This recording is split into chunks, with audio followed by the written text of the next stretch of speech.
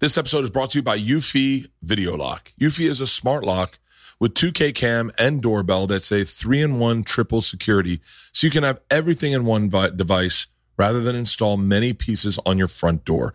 It's not just for security, but it's also for convenience. No more concerns about losing keys. You can assign passwords to your family members and see them coming back home via the integrated camera. It's easy to install and set up with just a Phillips screwdriver. It's got keyless entry, so no more fumbling for the keys when your hands are full. It also has a rechargeable battery that could last around 4 months, and you'll get low battery notifications before it runs out. Passcode unlocking with a remote control with 2K clear sight to see who's at your front door and control from anywhere through the app. And with enhanced night vision, you can have optimized view even in the evening. No monthly fee, unlike other brands that will charge monthly fee.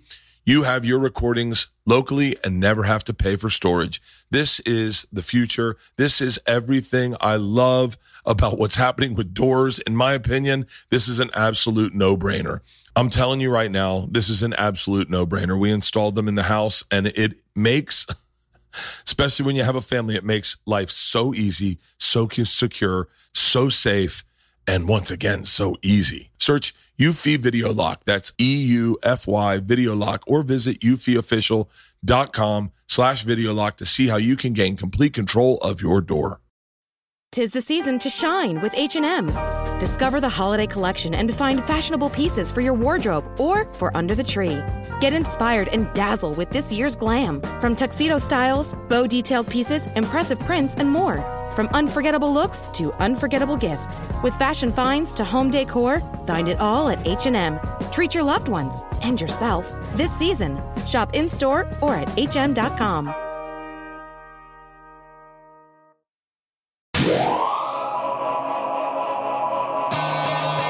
Thank you, gentlemen and guns. Hey guys, brand new Bertcast, and we have added shows on the Birdie Boy World Tour. Mashantucket, Medford, Massachusetts, Orlando. We have added shows, all of those. We've also added shows in Vermont, Indianapolis, Schenectady, New York. We've added a show. Springfield, Missouri, we've added a show. Cedar Rapids, we've added a show. Nashville, we've added a show. I think it's our third show in Orlando. I think we've added 3 shows in Orlando, maybe 3 shows in Medford, Atlanta, Wichita, Kansas, Orlando, Florida. The new material, Birdie Boy World Tour tickets are available at BurtBurtBurt.com. But those added shows are up for pre-sale today. If you're getting this, I'm imagining you're getting this Wednesday. I'm releasing this today because Dice is at the stand this evening, and I want to make sure that I can get that out in time. But if you're getting this Wednesday, pre-sale started for those added shows in Mashantucket, Medford, and Orlando. Use the pre-sale code Birdie Boy. Here's why you use the pre-sale code Birdie Boy. Is you can get the good seats for good prices, okay? That's what pre-sale is all about, is hooking up people that really give a fuck. So, yeah, Birdie Boy World Tour kicks off. I am running those hours in the city. If you get, like I said, I use this text number, 323-208-0844. I will text sometimes when I'm doing an hour somewhere. Like, so if I'm doing an hour, say in the Belly Room, I'll throw up a text. The way I can do it, I can find you guys who live in the city, and I can just text you guys independently and go, yo, giving you a heads up. I'm going to be at the store tonight. We got a good show. Burr's going to be there. And I'll just do that from time to time. I'm trying not to abuse it because I know that it is your phone and you don't want to get random texts from me. But I did it last week at the Haha, and a bunch of people showed up, and we had a great time. We had drinks afterwards. People gave me a ton of weed. Did a podcast yesterday with Bill Burr. I know that everyone had liked we did a one-off podcast. I want to say like a year ago. Was it that long ago? Seems like it might have been a year ago. Leanne's not here, by the way, guys. She is at the dentist. She has an abscessed tooth. I know. I know. She's like, I think I'm getting an abscessed tooth. And then Izzy, our new dog, fucking bumped her in the mouth. And she was like, okay, I'm definitely getting one now. But yeah, I think Bill and I did it, I want to say like a year ago. No, maybe not a year ago. Yeah, I want to say like a year. Maybe. I don't remember. We did it a while ago, and we had a lot of fun doing it. And then we're like, yeah, if we ever get the time to do it again. And he called me up last week and said, hey, are you free Monday? And I was like, I am. He's like, you want to have a cigar? And we'll film it. And so we did. So that should be coming out in January. Two Bears, One Cave comes out every other week. And then, you know, if Bill and I get an opportunity to shoot a podcast, we'll put one out. It's not, you know, it's not a guaranteed thing. It's just kind of something extra. Look, I do this. I hope everyone's enjoying all the free content. I know for a fact that last night I woke up with severe panic attacks at 3 a.m, realizing, yes, in fact, one day I would die. I was watching this thing on Ghostbusters, and they said that Harold Ramis died. And I had this overwhelming feeling. I was like, even Harold Ramis dies? Like, you forget that. Like, you just, I don't know. Not that I thought Harold Ramis would live forever, but I just didn't think he'd die. He didn't seem like the kind of guy that would die. And so I woke up with panic attacks. And the only way I soothed myself was listening to a Rogan podcast. And I thought to myself, hey, I should text him right now. It's 3 a.m. I should text him and say, hey, thanks for always having a new podcast for me. Like, sometimes I need one. I'm like on a plane or getting on a treadmill and I'm not talking about the ones you get excited for. I'm not talking about those. The ones where you're like, oh, shut up. Like it's Rogan and Everlast, or, you know, I'm talking about like, just like this one, the Game Changers one. I didn't even know what it was about, but I was like, I trust. And all of a sudden, I'm like, this is a fucking amazing podcast. Now I'm sitting here talking about listening about veganism, and I'm like, this is fucking, dude, thank you. Now I'm not thinking about death anymore, and I'm literally listening to this podcast about veganism and thinking about my choices that I eat with. And I was like, this is awesome. So that's my goal. Put out as much free content as possible to make sure you guys are entertained whenever you want to be entertained. We're editing my hour special this week. I can't fucking wait. I'm obsessed. I think I've got big plans for this special. I think you guys are going to absolutely love it. If you saw me on tour, you know that this is probably the best material I've ever written in my entire life. And so the editing process will be painful, I'm sure, because I don't like looking at myself on TV. As odd as that sounds, I love listening to my own podcast. Isn't that crazy? But right now they're like, by God, where the fuck's Leanda? Get Bert to stop rambling. What is this? Fucking, what was the name of my other podcast I did? No. Open Tabs. We're trying to do Open Tabs again. Things get fucking. I got another podcast coming out this week. I'm going to drop another one this week. Michelle Wolf's podcast, Michelle Wolf's special, joke show. It's joke show. It's on Netflix. It's fucking phenomenal, and it's up right now, streaming right now. I'm going to drop hers, I think, Thursday, but Dice is today because Dice has a show at the Stand tonight and the 17th and 18th of December. These are intimate shows. These are the kind of shows. I always love these shows the best. I mean, I'm very lucky because I get to go to the store and watch people work out material. And that's what these are. At the Stand, I want to say there's probably 2 shows tonight, and I bet one of them's already sold out. I know there's the 17th and the 18th. There are tickets available for that, but there is tickets available for tonight. So if you want to go see Dice, this is a podcast with Dice. I absolutely love Dice. There's no reads today. A couple mid-rolls in the middle, but no reads up front. So we'll get to Dice real quick. I was introduced to stand-up comedy through this man. This was the first guy. Him and Sam Kinison were my first ever introductions to stand-up. It was 9th grade. I was at Jesuit, and a guy named Jay Nichols, shout out to Boomer, was doing impressions of Dice at the lunchroom table to like me, Ty Rodriguez, Brad Radke. Yeah, that's right. The pitcher for the Twins, Brad Radke. Corey Brown, Jimmy Cook, Pat Fagan. I mean, we're all just sitting around pissing ourselves. I mean, he was doing the nursery rhymes. And it was, I mean, I remember thinking like, God damn. And then obviously you followed Dice. I love the movie Ford Fairlane. I absolutely love that fucking movie. By the way, I just started watching it again online the other day. It's a great fucking movie. It's a great fucking movie. Dice rules. I mean, that's the name of his album, but Dice was like the fucking man.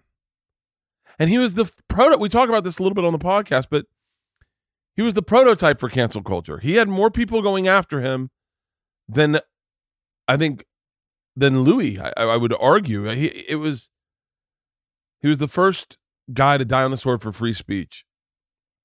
And I've been lucky enough to run into him at the store, but this is the first time I actually met him and got to sit down with him. And I had someone who told me that he had seen my stand-up one time and he couldn't stop laughing at the idea that I wasn't wearing a shirt. And I was like, I made my fucking day. But yeah, this is a great podcast. You're just listening to The Ultimate Fan. It's me and Halston just fucking giggling at Dice being Dice for an hour and a half. And at one point, he starts telling a joke that we just know because it's Dice. And I think at one point I start reciting it with him. It's such a great experience. It's podcasts like these that are like, oh yeah, I'll do this for 20 fucking years. Bring it on, dude. I got some, I mean, if I get to hang out with Dice for an hour and a half, come on. Ladies and gentlemen, without further ado, today's podcast, Andrew Dice Clay.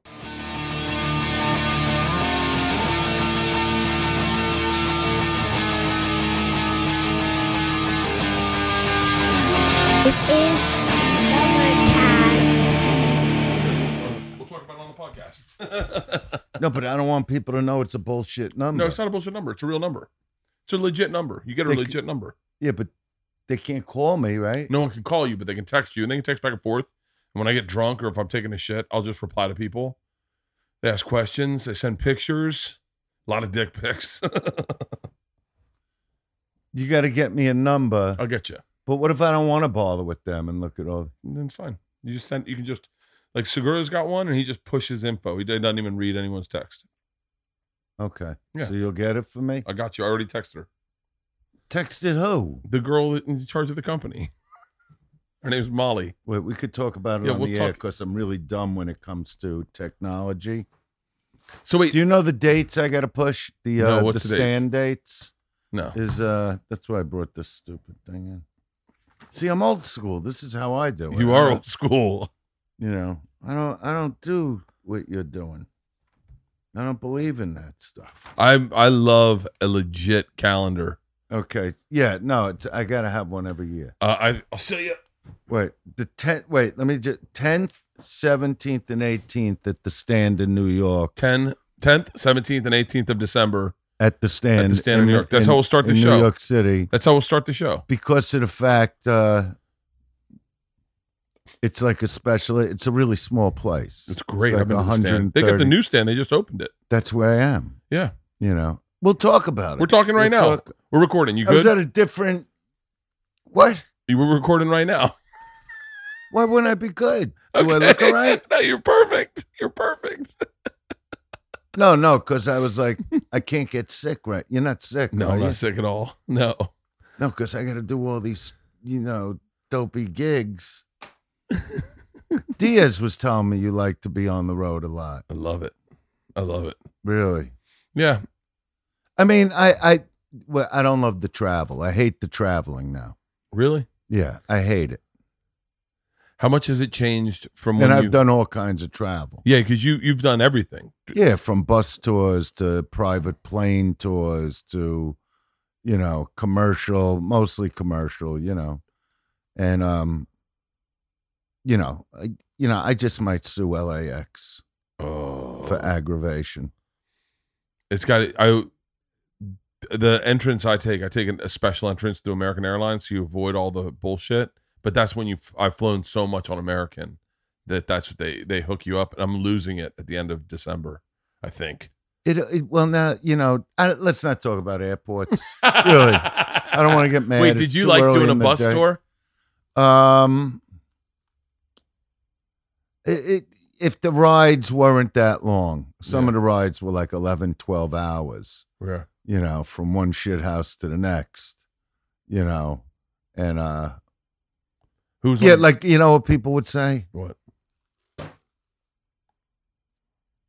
You know what they'd say? They go, oh, like whatever horse shit, city it is, because to me, there's no life between New York and L.A. You know what I mean? Yeah. It's just a bunch of fucking farmers. That's how I always looked at it.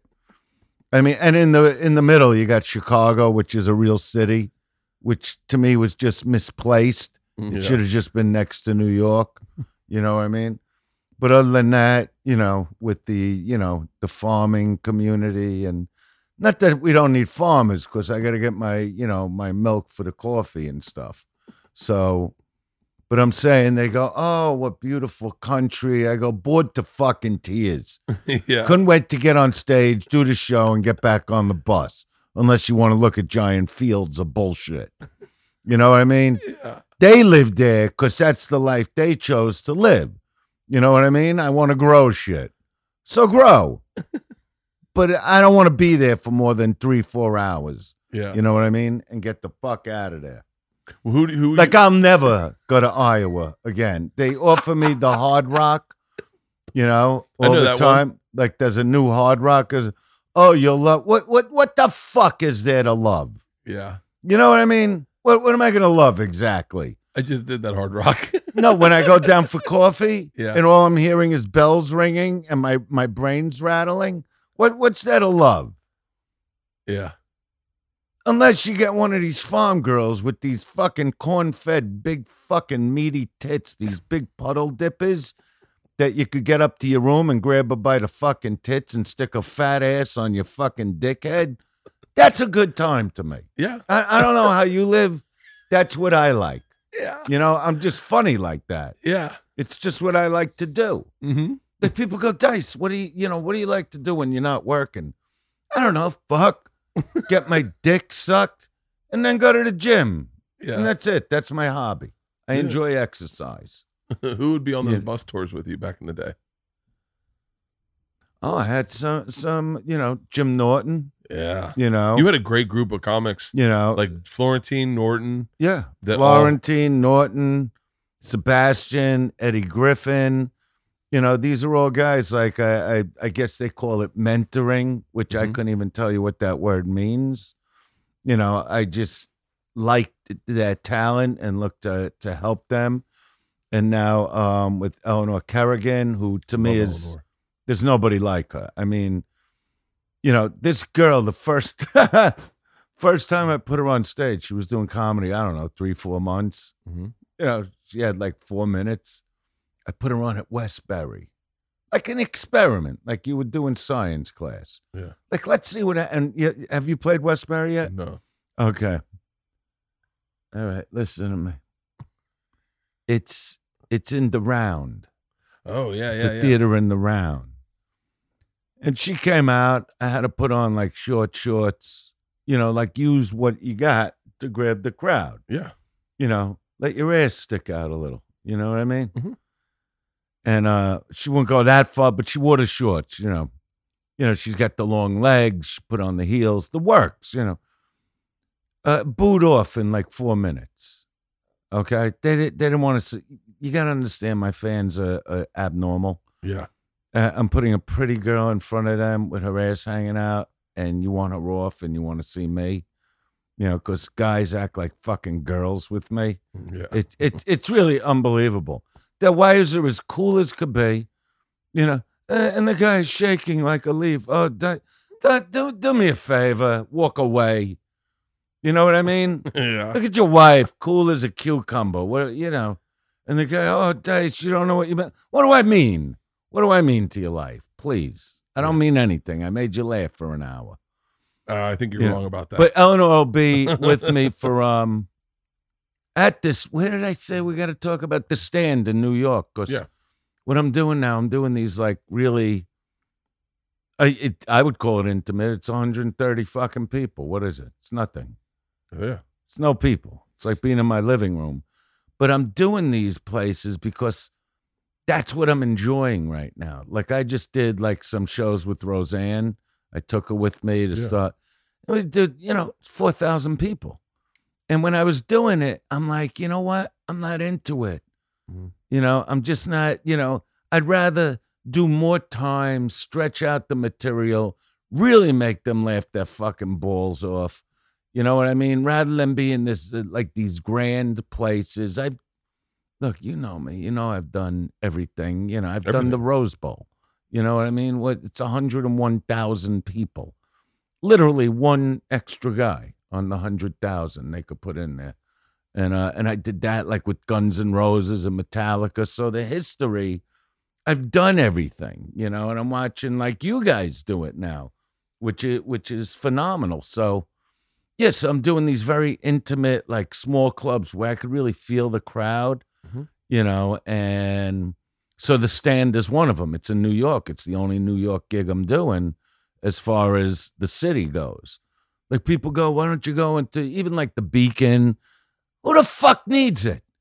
I don't want to be bothered. I know you're not a therapist, but I don't want to be bothered. No, it makes sense. I was on with Diaz yesterday, and I'm telling him, I don't want to meet them afterwards. I don't want to hang out with you. Yeah. Do you know how many fights I've had with guys that want to tell me, let's say he goes, like if I met you and I go, yeah, I know you're a good friend. I'll use Tom Segura, right? Yeah. Because I don't know him. I never met him. I've heard of him, but I'll just use him like he's supposed to be my good friend. Yeah. And I go, oh no, I don't know who that is. No, he said he grew up with you. I go, yeah, well, good for him that he said that, but I don't know him. No, but you do. He told us about this is like from a fan saying this. And I go, don't you think I know who the fuck my fans and friends are? Not my friends are. Yeah. That's like saying, your mother's got orange hair. I go, no, my mother's had black hair her whole life. No, I know your mother since she's a... What the fuck are you talking about? I came from my mother. I should know what my mother looks like. Yeah. And that's why I don't want to meet them, because there's always going to be a... Listen, like I said, it's early in the day. I don't want to upset your engineer. All right, so this old girlfriend shows up. An old girlfriend. Yeah. She's 80. No, she's... no, it's like the first girl I ever got involved with, but like a non-sexual girlfriend. Like you know what I mean? Back in Brooklyn. Yeah, I mean, I'd make out with her, half hour before sister came home with her boyfriend, and he'd drive me home. But it was no sex. I wasn't in there to the knuckle. Yeah. You know what I mean? I wasn't giving a routine 5, flicking her fucking tits after night. She was a nice girl, so I make out with her, And so what happened is, so now it's years and years later. So she shows up like 2 years ago with her husband. And number one, she's one of the only girls that look like the girl I went with. You got to see how some of them show up. I'm going, I went with that, really? With the missing fucking front tooth? And I'm not even kidding when I say the missing teeth. This has happened to me. I go, that's what the fuck happened here? Yeah. You know what I mean? Yeah. Like at 30 years old, they should put like a stamp on their head. Expired. Used by, 30, or it falls to shit. You know how they are with the cheese. Yeah. And the ranch dressing. Yeah. So she shows up with her husband, and he's got a brother.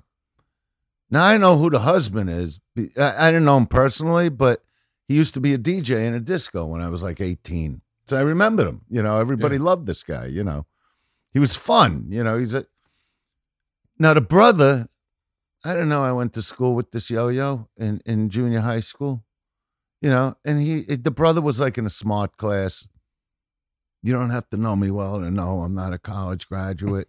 What class was I in? Yeah. The one right before the fucking retards. That's the class I was in. Yeah.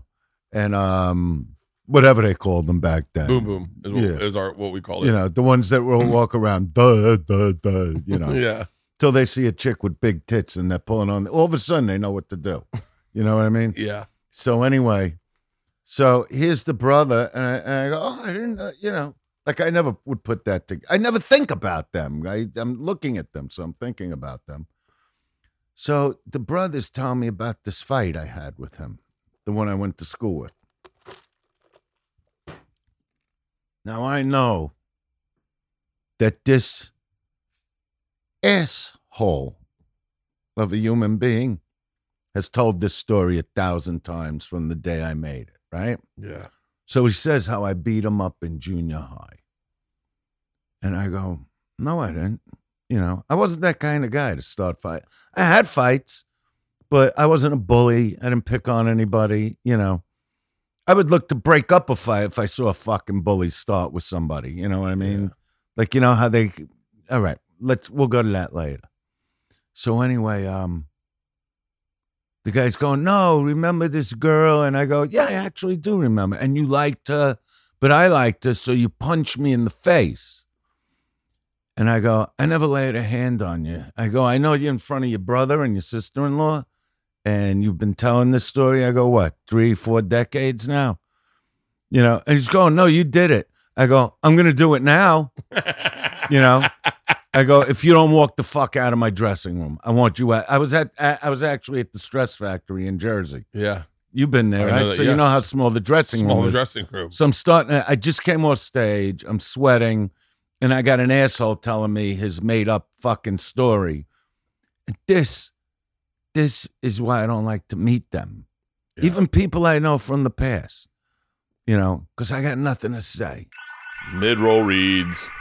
Mid-roll reads. What are they? These are mid-roll reads.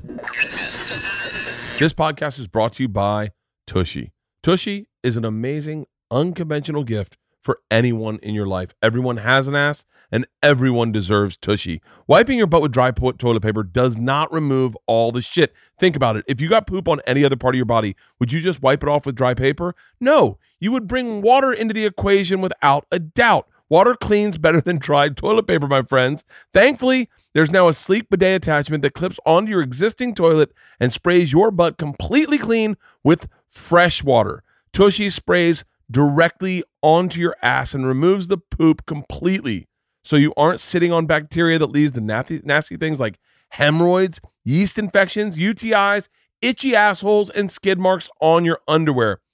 Bidets are common everywhere in the rest of the world. A bidet saves you money on toilet paper.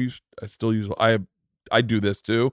I still use a little toilet paper, but it's one wipe, and it's not like rubbing it dry. You know when you shit a lot and you just can't get it off, and you're like 1, 2, 3, 4, 5, 6. Once you have a bidet, it just takes that all down, and then you get a clean wipe. It's almost like hosing the side of a mountain and then watching the. You get the point. It won't clog your toilet either. Tushy sprays your ass with fresh water, not toilet water. Fresh water connects to the water supply behind your toilet to spray your dirty parts with clean, fresh water. It's the same water you brush your teeth with. Wet wipes are worse than toilet papers. If you put them in, they clog up your entire system. They're terrible for the environment, and they cause anal fissures. Who wants anal fissures? It's only $79. $79. It helps you get everything out right now. Go to hellotushy.com/Bert to get 10% off your order. That is hellotushy.com/Bert for 10% off your order. Was it always like that though? Yeah. Like even when like before you popped. No. Before I popped, there was nobody coming over to me. So I had a following, you know, because I did things like the Red Fox Dirty Jokes, which you had guys like me and Jackie Martling, and it was a VHS tape that started getting a following. Mm-hmm. So I started filling clubs from that, and then a movie came out, Pretty in Pink, which they let me be Dice in. They let me be Dice in 2 movies, which I couldn't believe, which was Making the Grade with Judd Nelson. I was like part of that little brat pack, you know. Yeah. Only not as big as like Molly Ringwald or Andrew. I did 2 movies, like with Judd Nelson. We did Making the Grade.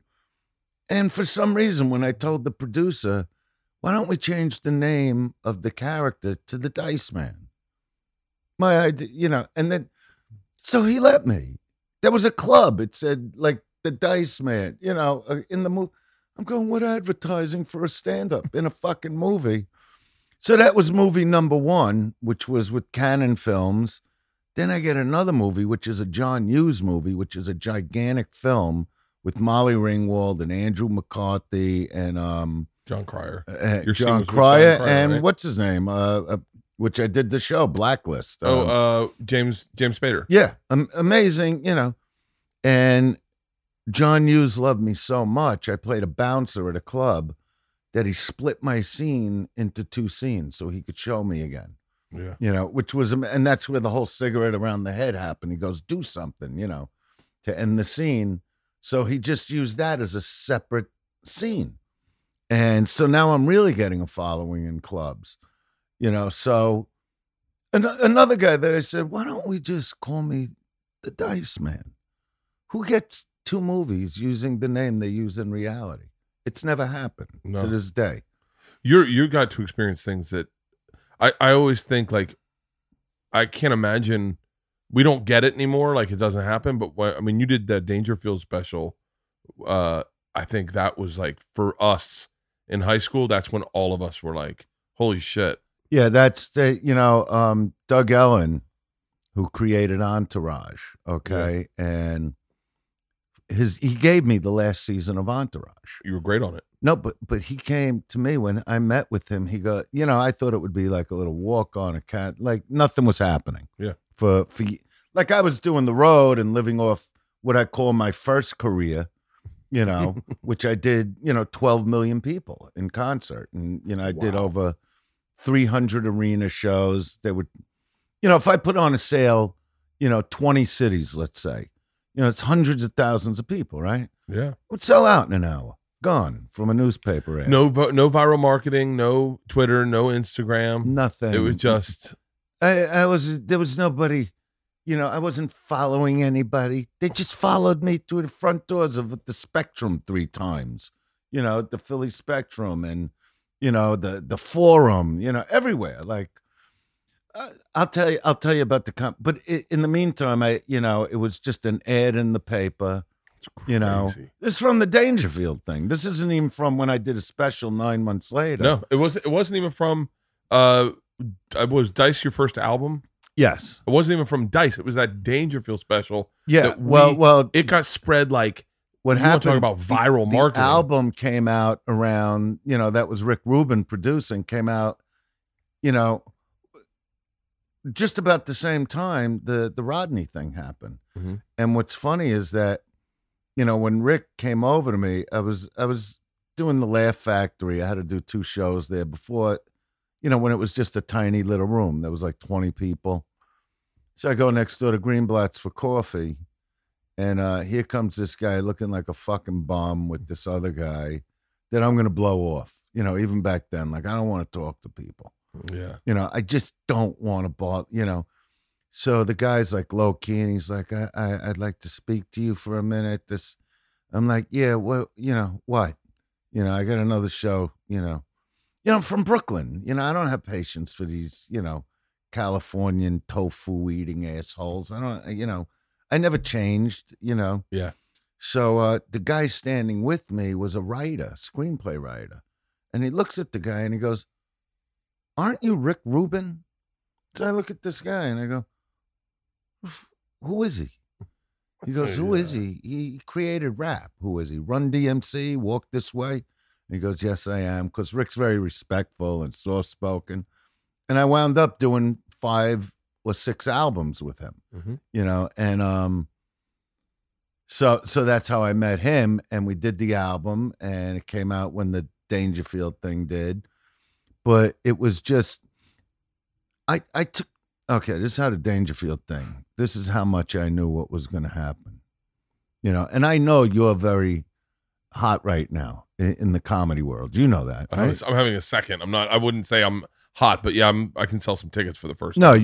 you're cooking now, know. Thank you. And if I know you before I come here, I know you're cooking.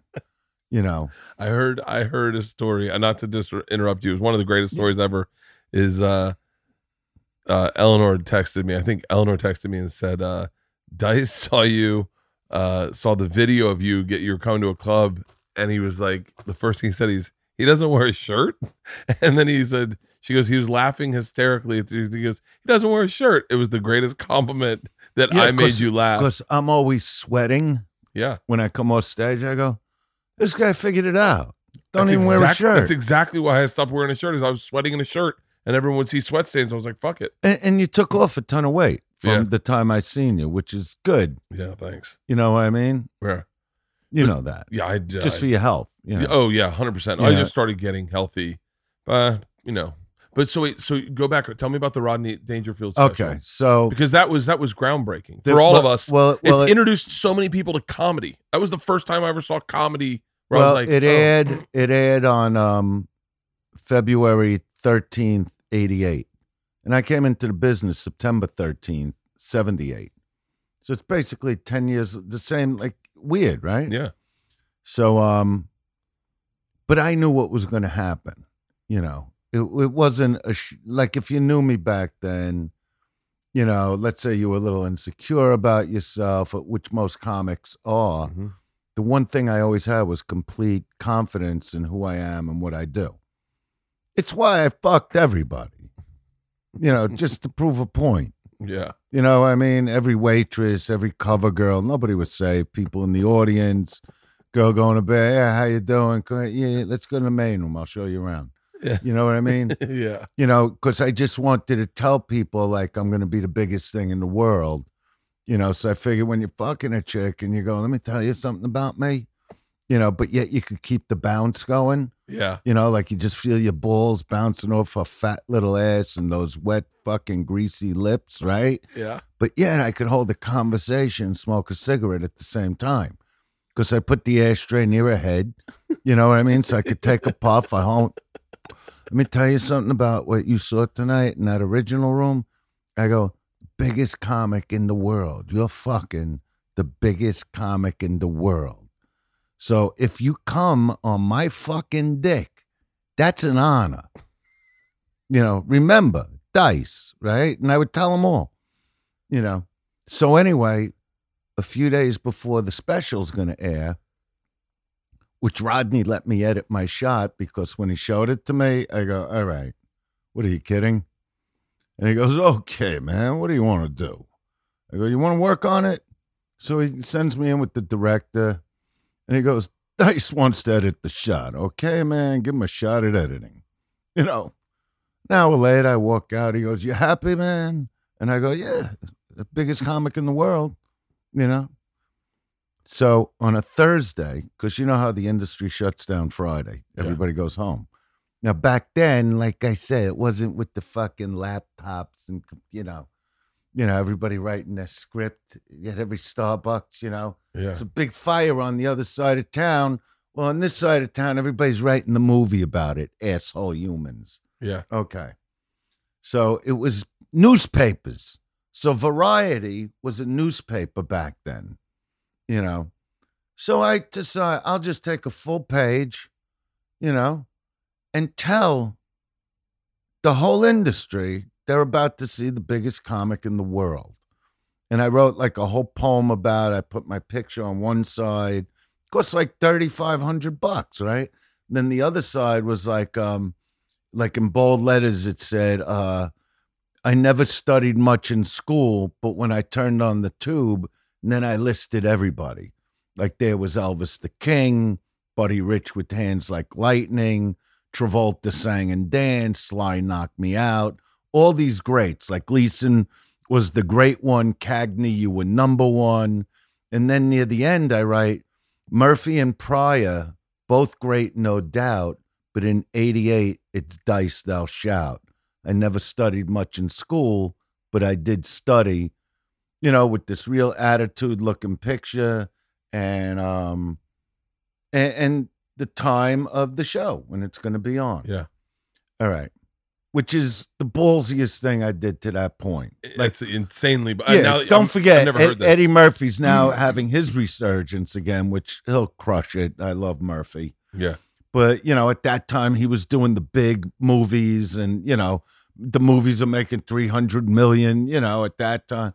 Pryor, Mitzi used to have me go on after Pryor when he came back from the burn incident because nobody wanted to do it. Yeah. You know, and I knew I could crush, you know, I just knew my material would kill a crowd, you know, and I was different than the other guys. Like I had the comp. I was waiting to go on. Like I wasn't, what am I going to do after Pryor? Who gives a fuck? Yeah. You know, I'm Dice, you know, and so what happened is the show airs Saturday night. Monday, I'm the biggest comic in the world. Just the way I said it. Everybody calling. Sandy Gallen, who was the biggest manager in the world at the time, you know, tracked me down at a club in Connecticut there's a Mr. Sandy. I'm having breakfast. When these guys want you, they find you. Yeah. He handled Sly, he handled Whoopi, he handled Neil Diamond and Dolly Parton. I mean, the biggest of the big, And I signed with him, and then I wound up with Geffen, and I wound up with Barry Diller with movies, So, but I knew what the country was about to see. I predicted it. I knew it was going to happen. It wasn't like a shock to me, And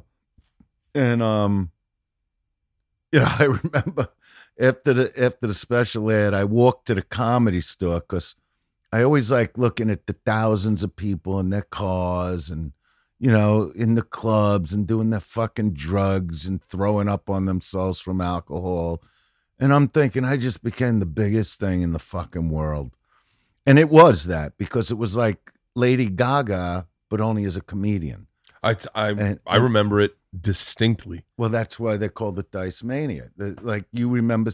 Oh, I remember sitting at our lunch table, and one kid could recite what you had said, and we were dying, fucking laughing, and going like, and the other kids that hadn't seen it were like, "How do I find this? How do I get this?" It's the weirdest thing because that was my point with Doug Ellen when he put me on Entourage.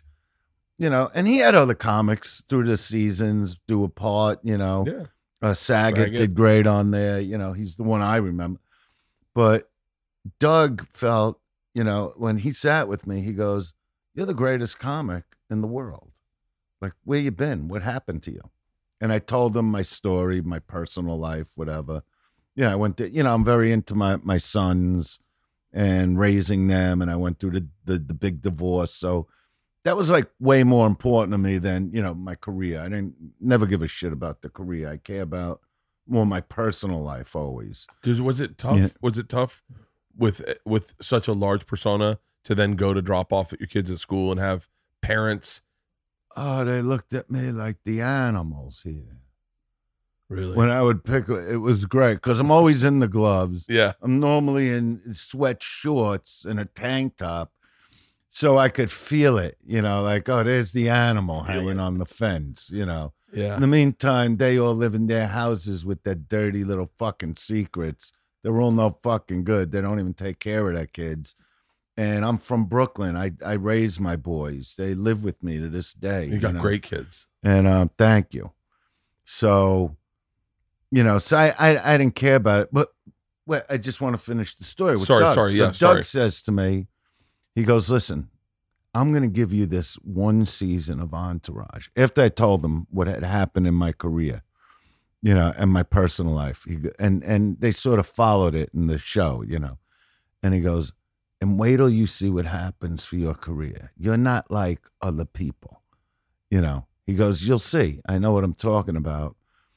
And right from Entourage for the next 10 years, which is just about now, every project high profile from the latest obviously was Star is Born, with Gaga and Bradley. And, you're amazing at that. And but like Vinyl with Scorsese and just these my own TV show I did for Showtime, But I couldn't take it, honestly, with everybody say it's an honor to work with you till they're working with you and they go, "We know what we're doing, Dice."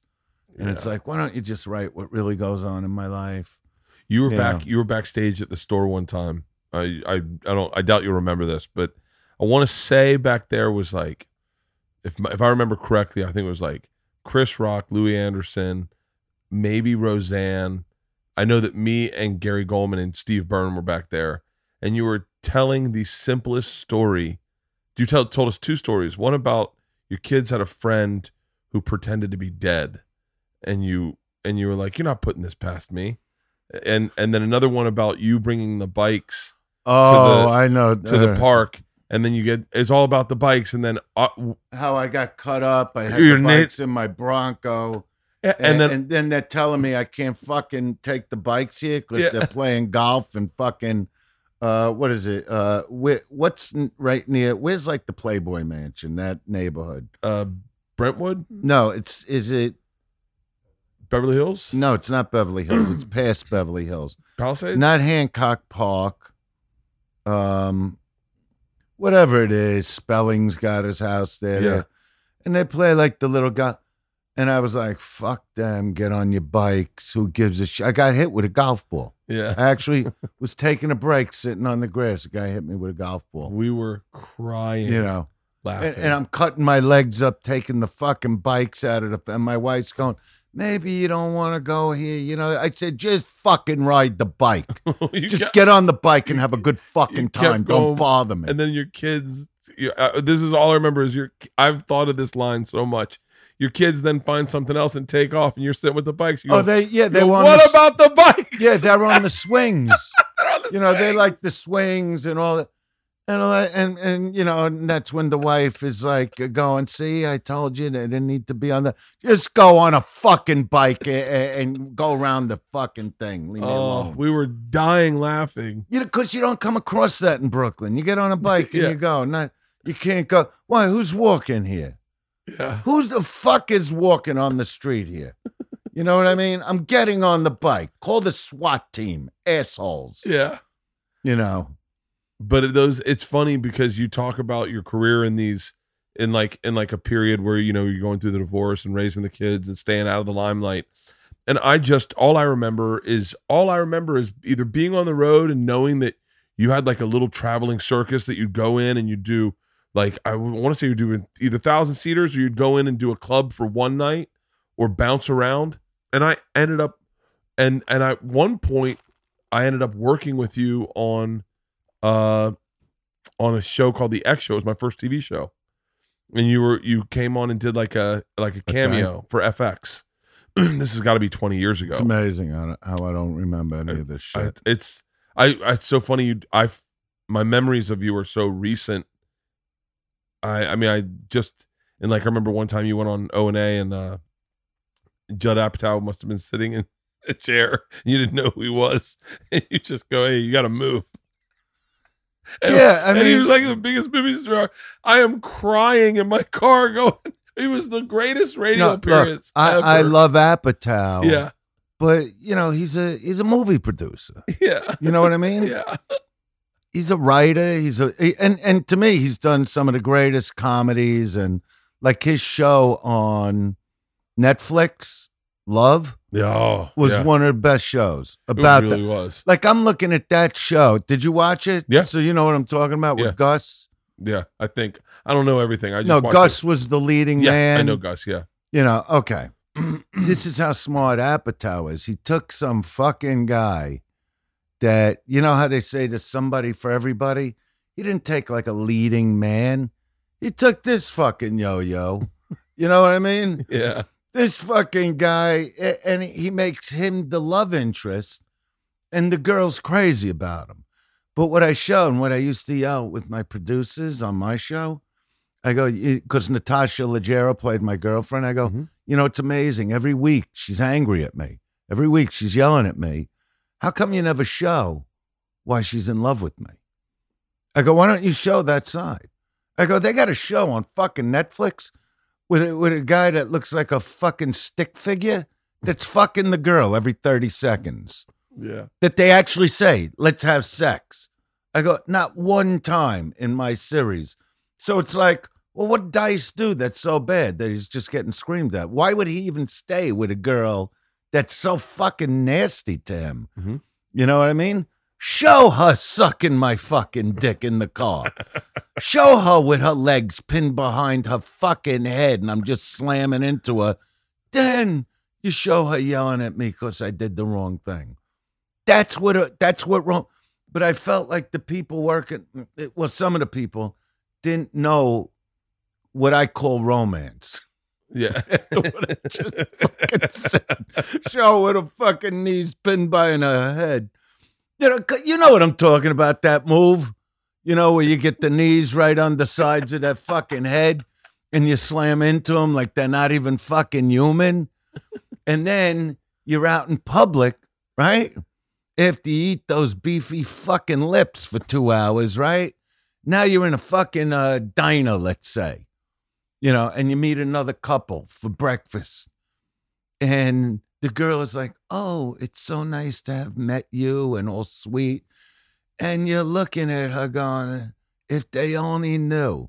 Because when I meet polite people and the girl is extra polite, I'm thinking, all right, so when she's behind closed doors, this horse-titted animal, right? Is she saying, oh, it's now time for the removal of the brassiere? She's not all polite once that door closes. Yeah. It's one leg up, you fucking animal. One fucking leg up. You know what I mean? The most lewd position imaginable. Not even like you're on the side of her and banging her. One leg up. You got to give the command always. And you got to have, you got to take control at that situation. And if they start lowering the leg, you go, maybe you didn't hear me the first time. One leg up. And then on the weekend, you're at a party. She's dressed like a human being. Oh, really? And you're an orthopedic surgeon? And I'm looking at her going, you fucking hooah. If only they knew. That's the beauty of romance. Yeah. You know what I mean? That an hour earlier, you could have been catty corner fucking her on the island in your kitchen, and nobody knows. Yeah. You know what I mean? And on Thanksgiving, they're standing with the tortilla chips out here and the special dip that every chick has to make. They can't just buy dip. Oh, did you taste the dip? I think you had enough dip out of my fucking dick, you fucking animal, what they are. I love them. I was always romantic with girls. That's just how I am. It's the truth. Like, people don't know me in that way. They get the wrong idea because of the stage persona. But honestly, I'll fuck you anywhere. That's how much I'm into you. I mean, we could wait to go home. You know what I mean? But did you see the bedroom in your girlfriend's house? It's beyond belief. Like, there's a rug in there. Like, what are we waiting to go home for? You're all licked up. You're all sloppy. My balls are fucking clapping together. What, we got to wait another 2 hours? I got to listen to these boring fucking people before I could drag you into the fucking bedroom and throw you on the fucking floor in there? Like, what are we waiting for? We're at a party. A party meet. That's why I don't get into the politics. Everybody at parties heated with the veins coming out of their necks ever since, the last election and all that. I couldn't give a fuck who the when I go to a party, number one, I don't give a fuck who the president is anyway. I just never cared because nothing ever changed in my life. On January 1st, I'm going, all right, what's the plan for this year? Yeah. It's a business. And people are there. No, you don't fucking understand what's going on. And I'm looking at the chick in the corner with tits. They're not even like normal tits. You know what I mean? Tits that can't be contained. And I'm going, drag her into the broom closet. Like, this is why I'm at the party. I don't care who's doing what, who's the congressman, who's the mayor. I want to dump a load and get the fuck out of here and know I had a good time. That's a party. Yeah. In my opinion, maybe I'm nuts. Maybe I should be screaming about, the state of affairs or the last debate. I couldn't even tell you who's running. There's like a whole ton of guys trying out. Yeah. And a couple chicks they sprinkled in to make it look good. It's just amazing what's happened to that's why I stay off Facebook. They're all fighting or showing the 103-year-old uncle with tubes sticking out of his neck.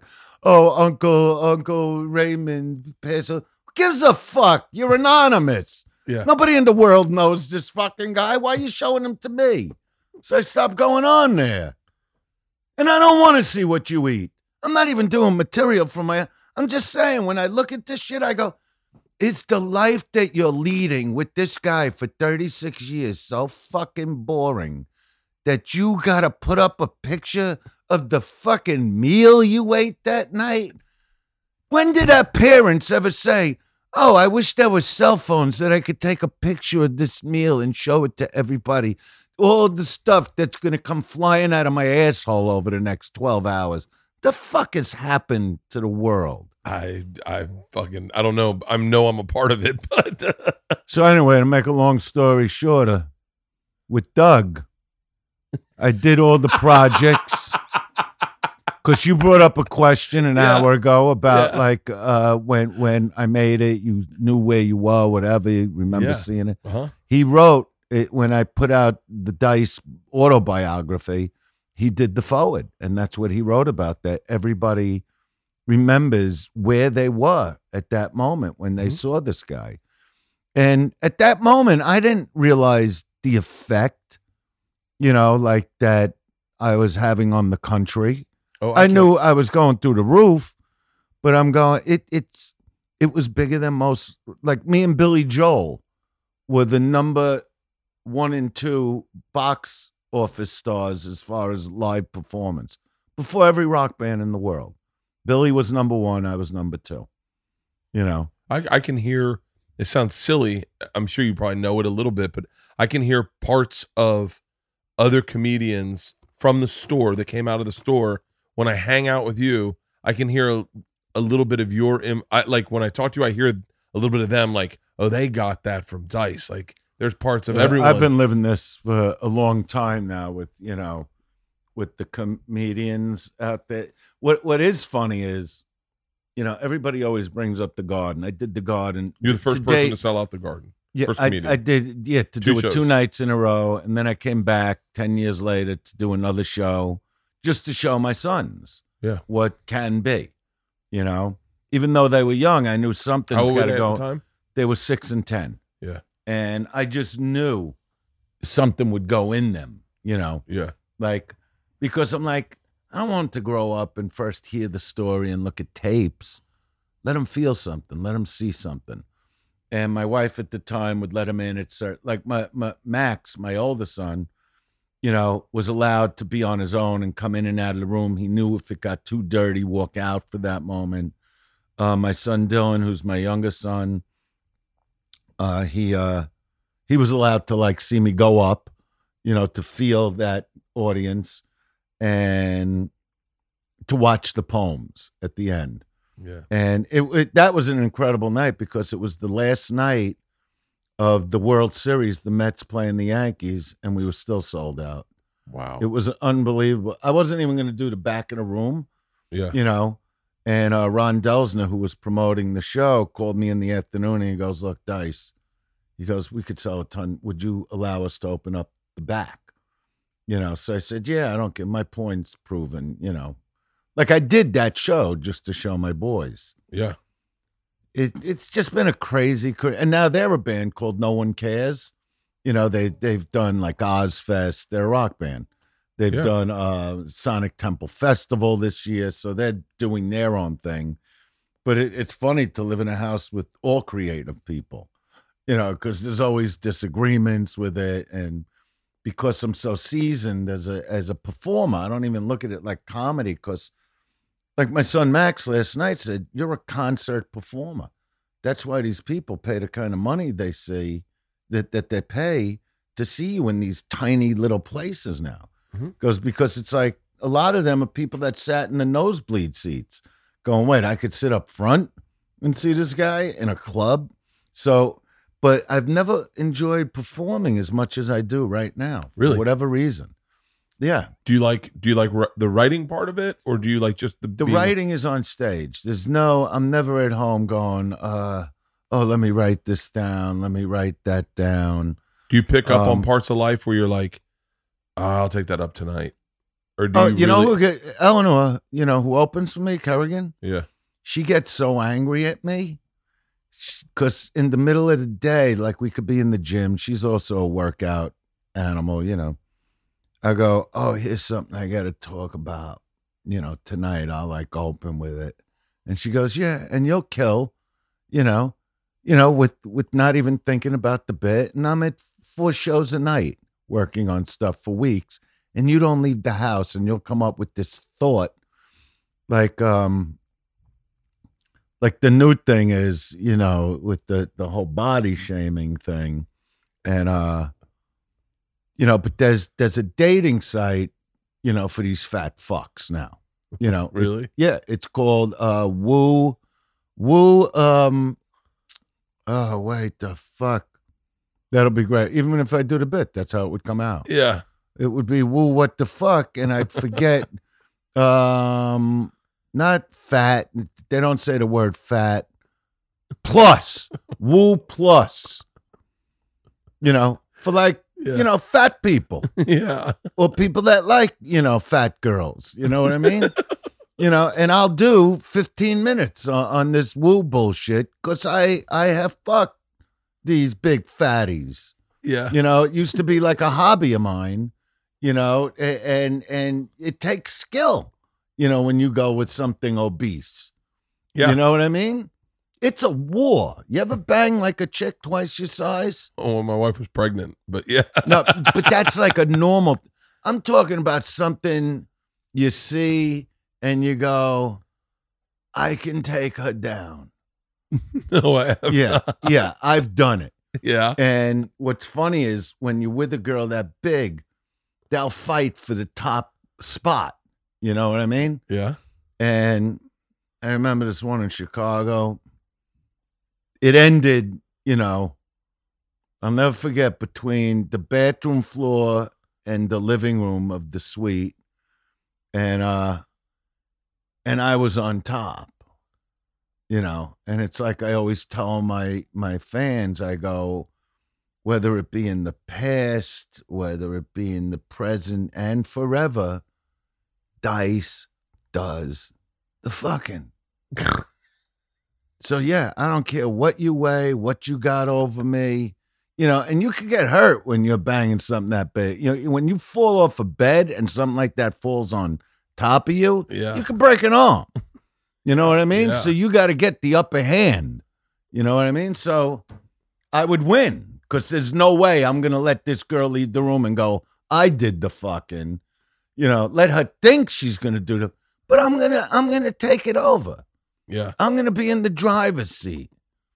Your big, fat, cellulitic fucking thighs are going to be flapping in the fucking wind. That's the speed. That's the tempo I'm going to take. You know? And I did it for the fans. You know what I mean? Because the fans need these stories. You know, when I talk about how I fucked the chick that looked like Shrek, true story. You know, because I know nobody would do that. Yeah. You know, I do it because I'm a comic.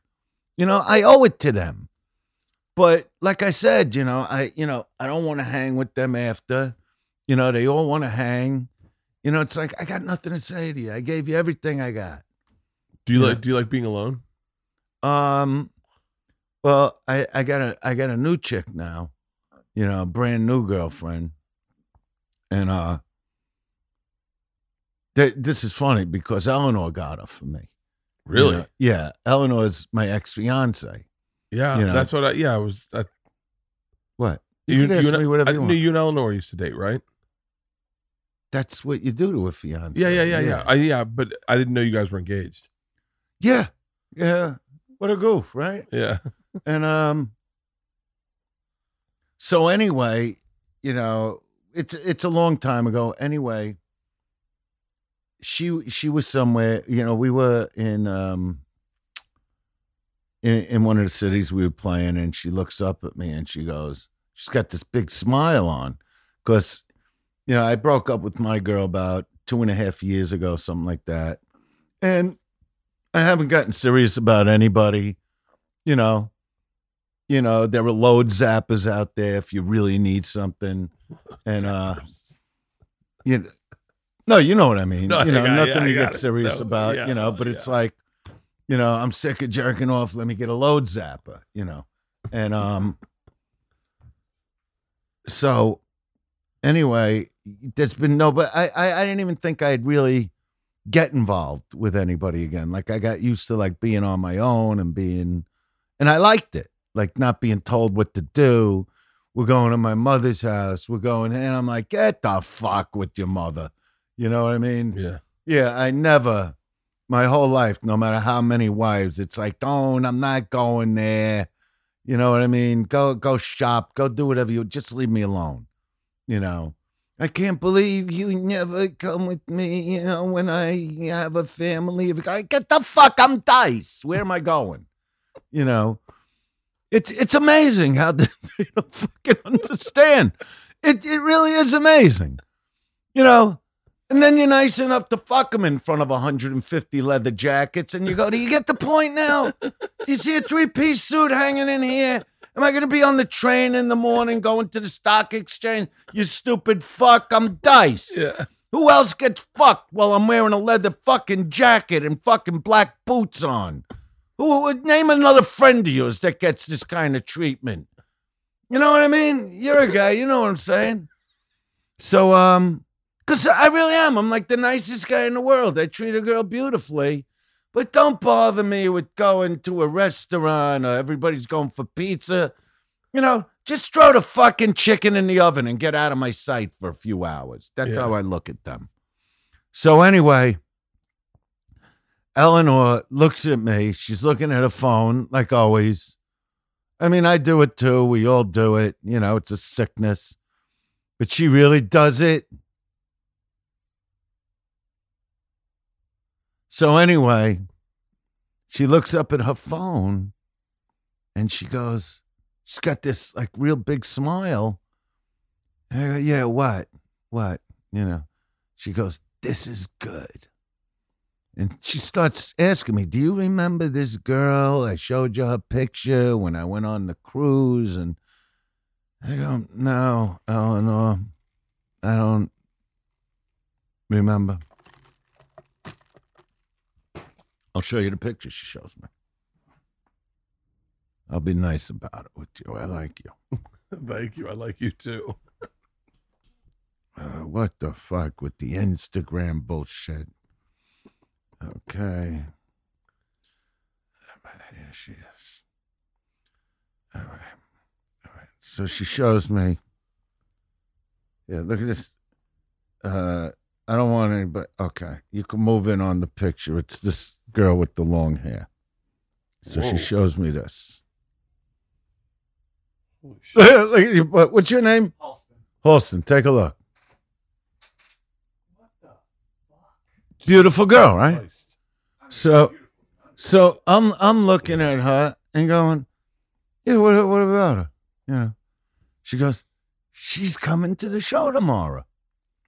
She goes, don't you remember I told you, me and my sister, we did a whole thing. We were telling her about you on the cruise, you know, and I think she was a little thrown off because I said I used to be engaged to you, you know, the whole thing. And, you know, you can't judge him by his act. You know, you got to meet him in person to, you know, and I go, all right, so that's a while ago you met this girl. Well, she was single. And I'm like, but is she still single? They don't keep these on the market. Yeah. You know? So she wrote to the girl, like she wanted to know if she was single. And she's still single, you know? And I'm going, all right, you know, I you know, I'll be nice and everything. She goes, yeah, just be nice. Just do your show and you'll meet her, whatever. And the minute I said hello, we just started talking. And it's like really become something, like, you know, and I would even tell her, you know, I mean, I call it, you know, I give nicknames, you know, Sugar Plum, you know, because that's like Southern, right? Is she from the South? What? Is she from the South? Yeah. Yeah. And, but what's funny is her whole family's East Coast. Oh, yeah? Everybody. She just happened to grow up where she grew up, you know, and, which is so funny. And she speaks, like I said, with the polite. She's so polite. Like, I didn't even know how to talk to her at first. Like, you know. Yeah. You know, and she don't curse really at all. You know, I don't curse that much when I'm not on stage. But I curse like a normal, you know. But she don't, you know, that's not how she is. So we just, you know, from that moment on, like we became like a couple. So, like, I am involved now. Nice. You know. Now, I told her, I go, you're going to be with me Christmas. You're going to cook a turkey. You got, you know, it's a test. So last night she says to, I'm talking on the phone. She goes, when did these tests end? Like, you know, there's always a test. I go, they never end because there's a lot I got to, you know, I got to have a whole profiling of you. You know, but she's really the nicest. Like, Any girl I've ever gone with, 2 weeks don't go by before the first big fight. Really? Yeah, I mean, it's just the way my life's gone. My sons, if they were here, would back me up. Yeah. They've witnessed, the most volatile, bags being thrown over the fucking balcony, screaming in the fucking street. The worst, Mid-roll reads. Mid-roll reads. What are they? These are mid-roll reads. The holidays are coming, and that means a lot of new stuff will be piling up underneath the tree. So why not make some space for all of it by selling the stuff you don't use anymore on Mercari? You know Mercari, the selling app that makes selling your stuff fast and easy. Here's how you do it. You go through your home, you find all the good stuff you don't use. The phone in the drawer, those jeans you bought once for a special and you never wore, and they're still folded up. That handbag that's hiding in the back of your closet. Then you take a few pics, add a description, and boom, your item is connected to millions of buyers. It is super easy. Mercari even emails you shipping labels when it sells. Literally, the app has over 500,000 reviews on the App Store with an average of 4.8 star ratings. So why not give it a try? Everything ships too, so there's no awkward meetups with strangers, which is great now that it's dark so early at night. You can even use Mercari to buy gifts as well, because with millions of sellers, you never know what treasures you'll find. You use Mercari, right? Didn't you use it? Yeah, I went to an antique store in my hometown, and I found a tin toy from the 1940s that's worth like $800. Got it for $10. Put it on Mercari right away. Holy shit. Finally, an app that makes you money. Check out Mercari and lighten the load this holiday season. That's Mercari. That's Mercari, Mercari, the selling app. So clear out your closet, fill up the piggy bank on Mercari. Once again, that's Mercari, Mercari, the selling app. Do you remember when socks used to be the worst thing you could get at Christmas? I would argue right now socks are the most important part of my wardrobe. I have tactile issues, and if I don't have good socks, I can't jog. I can't go to hot spin. I can't put on shoes without good socks.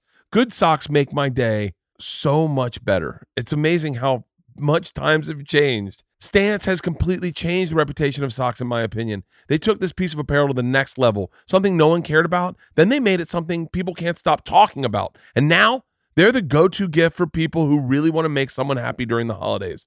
The first time I put on a pair of Stance socks, I was going for a hike. I had gotten these ones that had like Colorado Adventure Blue. It's a kind of socks that you'd see like an adventurer wearing who was going on a light hike. And I couldn't stop thinking how comfortable my feet felt. And by the way, they added to my outfit. It was like all of a sudden I could see people looking at my socks. The quality, the details, the socks are incredible. The designs range from simple to elaborate with tons of really cool collaborations. They've got NBA, MLB, college. I got a pair of Florida State ones that I wore this past weekend for the Florida State game. Star Wars, The Office, Elf, Step Brothers, Wu-Tang, Metallica, and so much more. If you go to their site, you literally will be going, oh, shut up. I'm getting Grateful Dead socks. I don't know if you're like me, but I find holiday shopping truly painful. This brand has changed everything for me, and now I go to them for literally every single person in my list, especially Isla Grace with the pretty face. That girl is super specific about her socks, but you can sell her on socks if they have the cast of The Office on them. She loves her Stance socks. The brand is Stance, and I can't stop talking about how great Stance socks are. At the running store by my house, Stance has a little thing there. All the Stance socks are gone. People buy the good ones right away in the store, but if you go online, you can get the good ones that you want shipped directly to you. Like I said, incredible designs, super comfortable, and unmatched durability. Quality socks for everyone in your family. Buy Stance socks, buy the pair. Or if you're like me and you like fresh new socks, you can sign up for the subscription to get your favorite on a customized timeline. NBA, James Harden, The Grinch, MLB, Metallica, NFL, Donovan Mitchell, Step Brothers. Do they have Billie Eilish? I would love to get some Billie Eilish socks. My listeners right now can get a free pair of socks with their next order. All you have to do is go to stance.com/Bert. That's stance.com/Bert. I can't think of a better gift to get or give this holiday season than Stance socks. Take the guesswork out of holiday shopping. Stance makes gifting easy and everyone will be happy. Stance.com/Bert for all your holiday needs and free socks with a purchase. So I'm not used to, I mean, like what shocks my son Dylan, they're the fucking best. Last night I'm telling him, don't go to sleep, too late. It was 3:30 a.m. Like, what's too late? Yeah. Rush hour? What the fuck is my house is like an after hour club. My son Max first sat down at the drums at midnight in the living room. That's like where we keep all the musical stuff. Yeah. And he starts to work out this new kind of solo that he's playing. I'm going, it's, you understand? We're not a normal family. Everybody else on the block is out cold. Yeah. You know, we're first going. You know, we're first getting into the shank of the evening. I think that's because they grew up. I think that's obviously because of your kids, and us comics are all night owls. And they're musicians, so there's music coming from. Like, I could be pulling up, like if I go hang at the store, it could be 2 a.m, and I'm hearing them jam. Like, you're pulling into the driveway, and they, like it's 3 p.m, and I come in, I go, no, you can't do this right.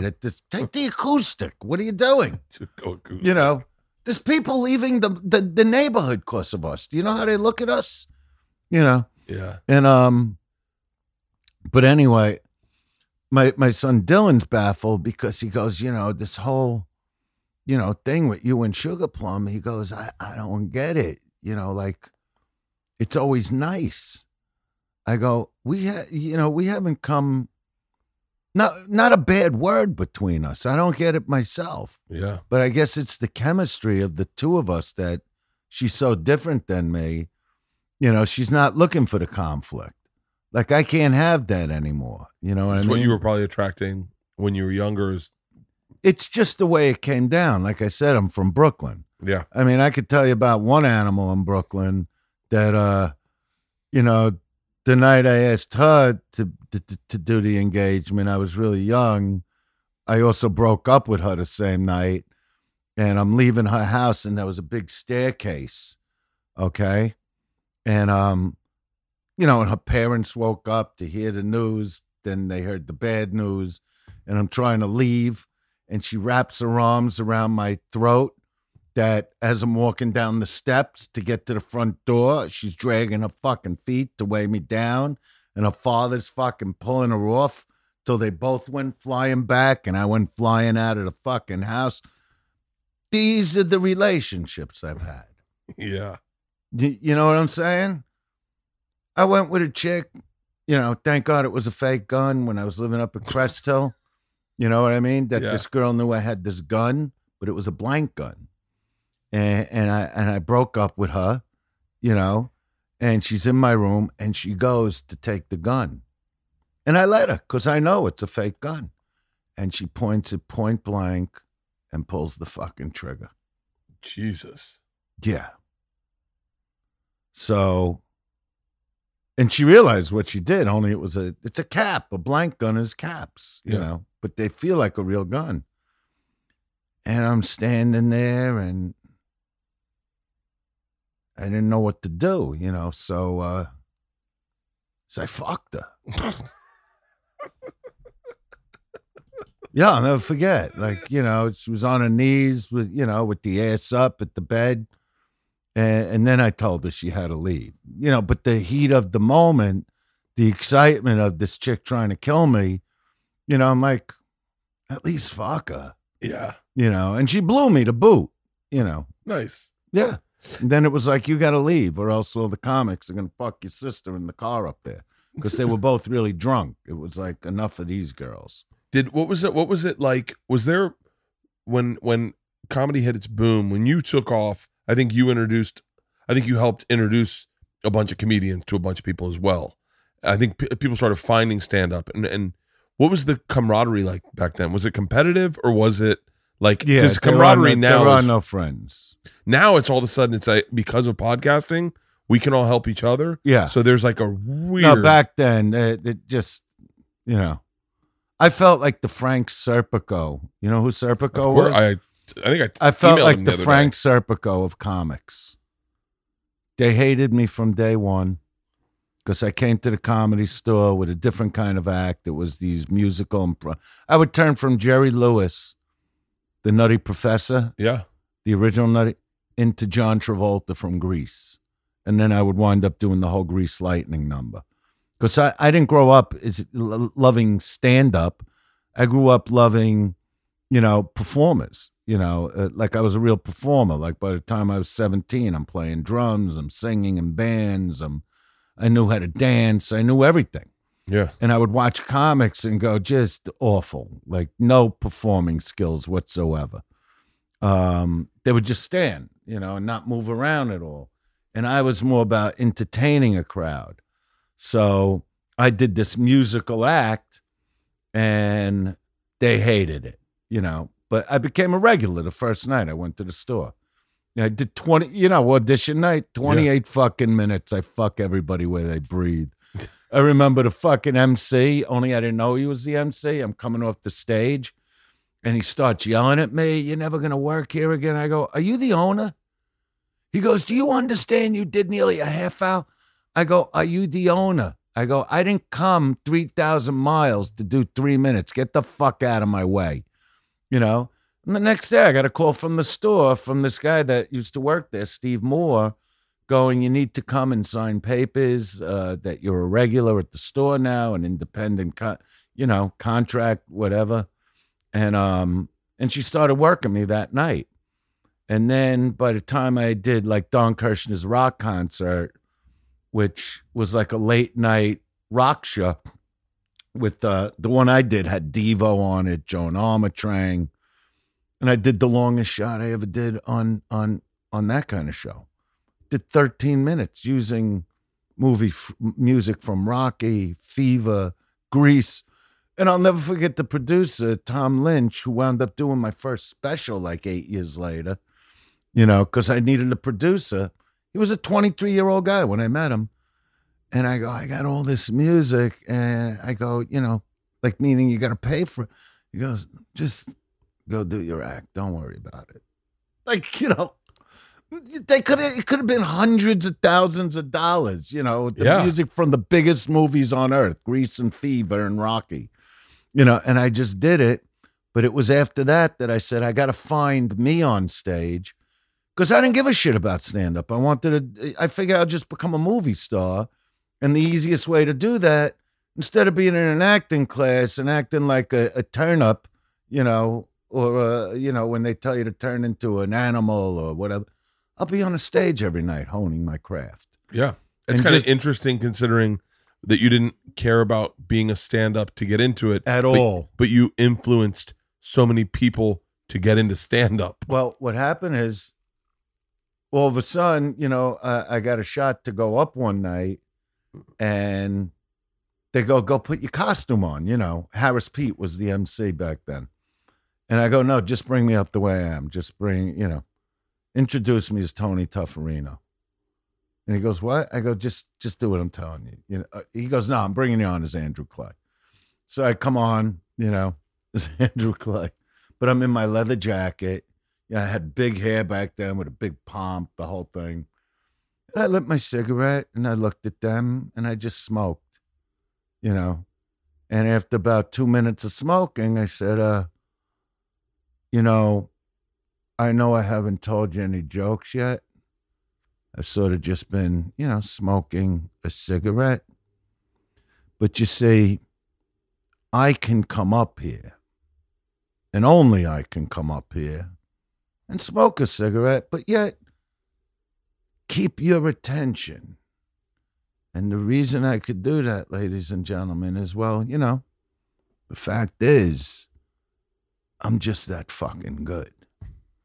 And I walked off. And that's how it became, and then I started developing, all the material, and I had a ton of material because, when I lived in Brooklyn, I always had like a girlfriend, and I wouldn't touch a girl's tit for, nearly a week if I was dating her. You know what I mean? Yeah. Out here, It was a whole different set of rules. The most beautiful girls. You know, you want to take them out. They go, well, where do you live? What? And you're banging them an hour later. So I had the whole women thing going. Mhm. And then I see the fag march, you know, on Santa Monica Boulevard on Halloween. That's like their day. Yeah. So I'm jogging on Santa Monica Boulevard, and then I just see thousands of them walking towards me. So I jog home, and I say to my girlfriend, who became my wife and my son's mom, I got my new subject. I go, the whole fag thing. I go, people are going nuts from that. Because by then I'm Dice, and I'm picking material that's right for this Brooklyn attitude. What would he talk about? Chicks and what else? The whole gay thing. Yeah. And that was at a time where they weren't that popular, before they were first fighting. Like today, everything's everything. Yeah. But back then, you say anything, people are looking at you like, oh man, And my jokes were funny, What were I remember, but had AIDS started yet?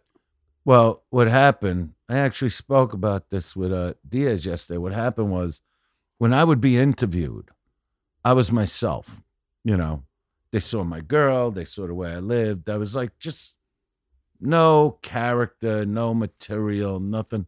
I was telling them who I am. And then when the articles would come back, they just write about the act anyway.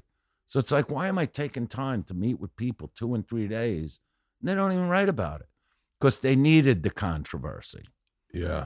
I was on TV just about every day, whether it be Entertainment Tonight or all these tabloid shows.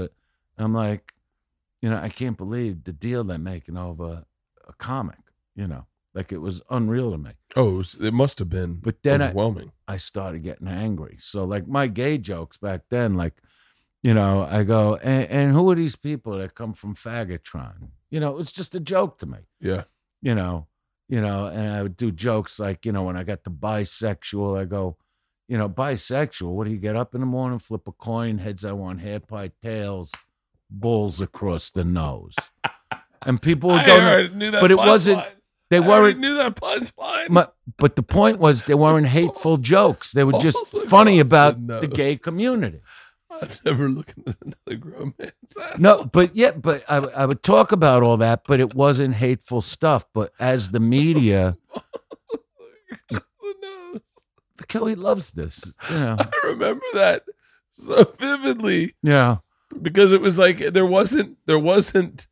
It was such a different world. I mean, I didn't. It was a different world. I just told someone the other day I didn't know any Asians growing up, and they were like, "You didn't know an Asian?" And I was like, "I didn't know an Asian at all until I moved to California." And they were like, "How's that even possible?" I go, "I grew up in Florida." But heads, tails, balls across the nose. Yeah, well, but what I'm saying is they were just jokes. It was just jokes. I wasn't looking to hurt anybody. It was just subject matter. As the media got more intense with me, I'd get angry, and I started getting mean about it. I wanted them to hear what Joe Rogan calls Dice mean. Like when I get angry at somebody on stage, he goes, I love Dice mean. Like, because it just doesn't become a joke anymore to me. If I hate somebody in the crowd. Legit. Yeah. You probably have had. You were probably the first person to try to where cancel culture came after you. Now it's so popular. But no, well, that's the thing. See, today, everybody's being attacked for saying anything. That's why. Back then it was just you. But that's why it's hard for comics today. A network will go, well, if you're going to do that bit, we're not giving you your special. And it's like, but that's the meat of it. That's what I build to.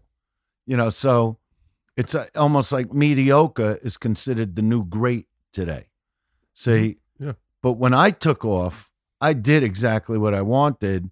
And it was the whole media just against me. And you talk about comics, what fucking prick cocksuckers, Jay Leno, fucking Seinfeld, all these motherfuckers. Hey, you ever see me on Comedians with Cars? Isn't that funny? The one comic he should have on, And it doesn't hurt my feelings. I'm just better at all of it than these fucking guys. I could run circles around them. Like if you said to me, Dice, somebody pulled out on a special. Can you go up there and do a new hour tonight? I go, yeah, why couldn't I? I'm supposed to be the greatest. Yeah. So if you call yourself the greatest, you better go up there and be fucking great. That's how I look at comedy. I don't, whatever your routine is, I get a routine, but I love just picking something like the new Fat Girl thing, the Woo Plus. And I'll come on stage and Eleanor will go, where the fuck did that come from? You sit in your backyard, you don't go on a stage, and you gave them 15 minutes up front before you got into your act. I go, because that's what I'm known for, and I'm supposed to do that. And the day I can't do that anymore, I don't want to be on stage. But I think for most of us, I was thinking of this morning. I was like, the day the laughter died, it felt like a legit workout set. It was supposed to be the ultimate late night set. Yeah. Nothing planned. Yeah, and that was what I think all of us, when I go to the store and I see someone go up, and when I see someone bump someone and do material that they've already done on specials, I go, you left your family to do that? Like, you should be working out. You should be. Well, that was because I was doing the biggest places in the world. So, I had an idea. Me and Rick were like, let's do the ultimate late night set Those are the best ones. with no people. Yeah. And from Mitzi Shore to David, Mitzi said, it'll ruin your career, when she came up to my house to hear some of it. And there's like no people, Yeah. She's, what is this? You play the Forum. You do the Greek thing. I go, you don't have to like it, And she goes, it's going to ruin your career, Andrew. It went gold in 4 days. Oh, yeah. David Geffen called me up. He goes, this is before they put it out. He goes, all right, so I understand the concept. Why does it have to be double CD? I go, because it's never been done. I'm the guy that does the first, and it went through the roof that we did a sequel. We did part 2, which I like better than part 1. I have both of them. Part 2 is better because part 2 is very real when I'm talking about like the contractor and my sister's wedding, what I went through with the old guy with the butter that I just, because I don't believe in salad. I know we're taught as children, eat your vegetables. Yeah. I don't do that. I never did. There's no reason. I want a steak. I want chicken. I want a baked potato. Mm-hmm. I don't need green leaves. I don't even know what roughage is. I don't, they call it rough. I go, I don't eat it. There's no taste. I don't believe in eating this nonsense, And so I don't eat it. Yeah. So I'm online and I cut the whole line. There's like 5 weddings. It was like my sister's 3rd marriage. Okay. Yeah. Which thank God it worked out all these years. So I cut to the front of the line. I just want to grab some of the rolls and butter, So this real old guy, because I put my hand in, and I look at him, he goes, and I take the rolls, I take the butter, and he goes, you should have a really good marriage. Because he's seeing me there with my wife, I guess. Yeah. He probably figured I just got married. And I go, no, I don't believe in salad, so I just need the rolls and butter. I'm not really cutting in. There's no reason for me to be back there. I don't need anything. Well, you should really have a good, like he was being nasty to me. Yeah. So I fucking unload on this old cocksucker. I'm like, who the fuck are you you old fucking cocksucker? At least I could still fuck, And I go off on it. So it wasn't until a couple of years later that Rick Rubin were talking about that bit, and because it really happened. And he goes, what's so great about the bit is that the guy's wishing you well and you just lay into him. I go, no, but I think when I lay into him, Like people understand, like he knows I cut the line and he's like being like nasty to me. Like he really hopes the marriage isn't good. Yeah. He goes, no, that's not how it comes off. It comes off like the guy's going, you know, I wish you a lot of luck. And you're going, fuck you. Yeah. He goes, that's what's so hysterical about that bit. I go, I never even thought of it that way. I thought of it like the way it was in my mind that day. He goes, yeah, but nobody knows that. Nobody was at the wedding with you. Yeah. And I started laughing because now I realize it's even funnier than I thought. And then this contractor showed up on part 2 that was telling me he wanted to get in. I'm like, well, who the fuck? Number one, they were taking forever to do stuff in my house in Jersey. They were the worst contractors ever, these fucking guys. The whole house was falling apart from them. And I'm screaming like, well, who the fuck are you? Like that I'll put you on a list. Who the fuck are you? You put my fucking sink in the wrong way, you cocksucker. You know what I mean? That's how I looked at the fucking construction guys. You know? So that's why I like part 2 more, because like I was really pulling stuff from my life and just going off about it. I think that that's my favorite part of you is I take that. I mean, obviously, I think I just showed it. Did you even say when I'm at the stand? Yeah, we You said didn't at the even very say beginning. it. December 10th, 18th, and 19th, right? Is it the 18th? Don't fuck this up, Kershaw. We're first becoming friends. You believe him? Supposed to be a talk show host. No, not the 10th. The 10th? At the stand in New York, Yeah. and then the 17th and the 18th That's at what the I said. stand. That's what I said. No, you said 18th and 19th. It's 17th and 18th. Dude, this has been a dream come true. I didn't say we got to end. I gotta go scout a No, location I'm for my just TV saying. show. Oh, big shot now. Yeah, I gotta scout a location at 3:45. What kind of show you doing? You'll get an invite. I guarantee it. To show on Netflix, where I go take. I can't really talk about it on air, but Why? Because I'm not allowed to talk about it. But everything's been done. So what's the difference? I take. Just edit this out. You don't have to say what the show's Oh, yeah. about, but is it a special or is it no? a... I just filmed my last special 2 weeks ago, and this is a scripted series. Shoots in L.A. A script? Yeah, your name was on the list today. You'll get an offer. It's My you name's don't on have the to take. You list don't for have to take it. It's a long story. Oh, you can't tell me the part. I know. It's you. It's you playing you. I can't tell them what it is because then. No, don't tell the audience. Yeah. Why'd you even tell them you're going to make me an offer for it? Because we just got a list when I was outside waiting for you. I got the list of all the people that they wanted to have on the show. So this is a sitcom? No, it's like Curb Your Enthusiasm, kind of. Yeah. See, I You're like perfect. that You're kind of perfect thing. for it. You're perfect. I'll only do it if I'm a regular because it'll keep me off the road. Okay. That's it. Okay. How much? All right. This is what I want to hear. Let's just make this a little fun for the listening audience. Okay. All right. Let's talk about the big offer. All right? Okay. Who makes the offer, number one? Is it you? No, yeah, Netflix, but yeah. I would do a show for them. Yeah, I had a problem with that comedy guy a little. Yeah, Robbie. Yeah. But I gotta let that go because he's young. You gotta forgive him. You know what I mean? And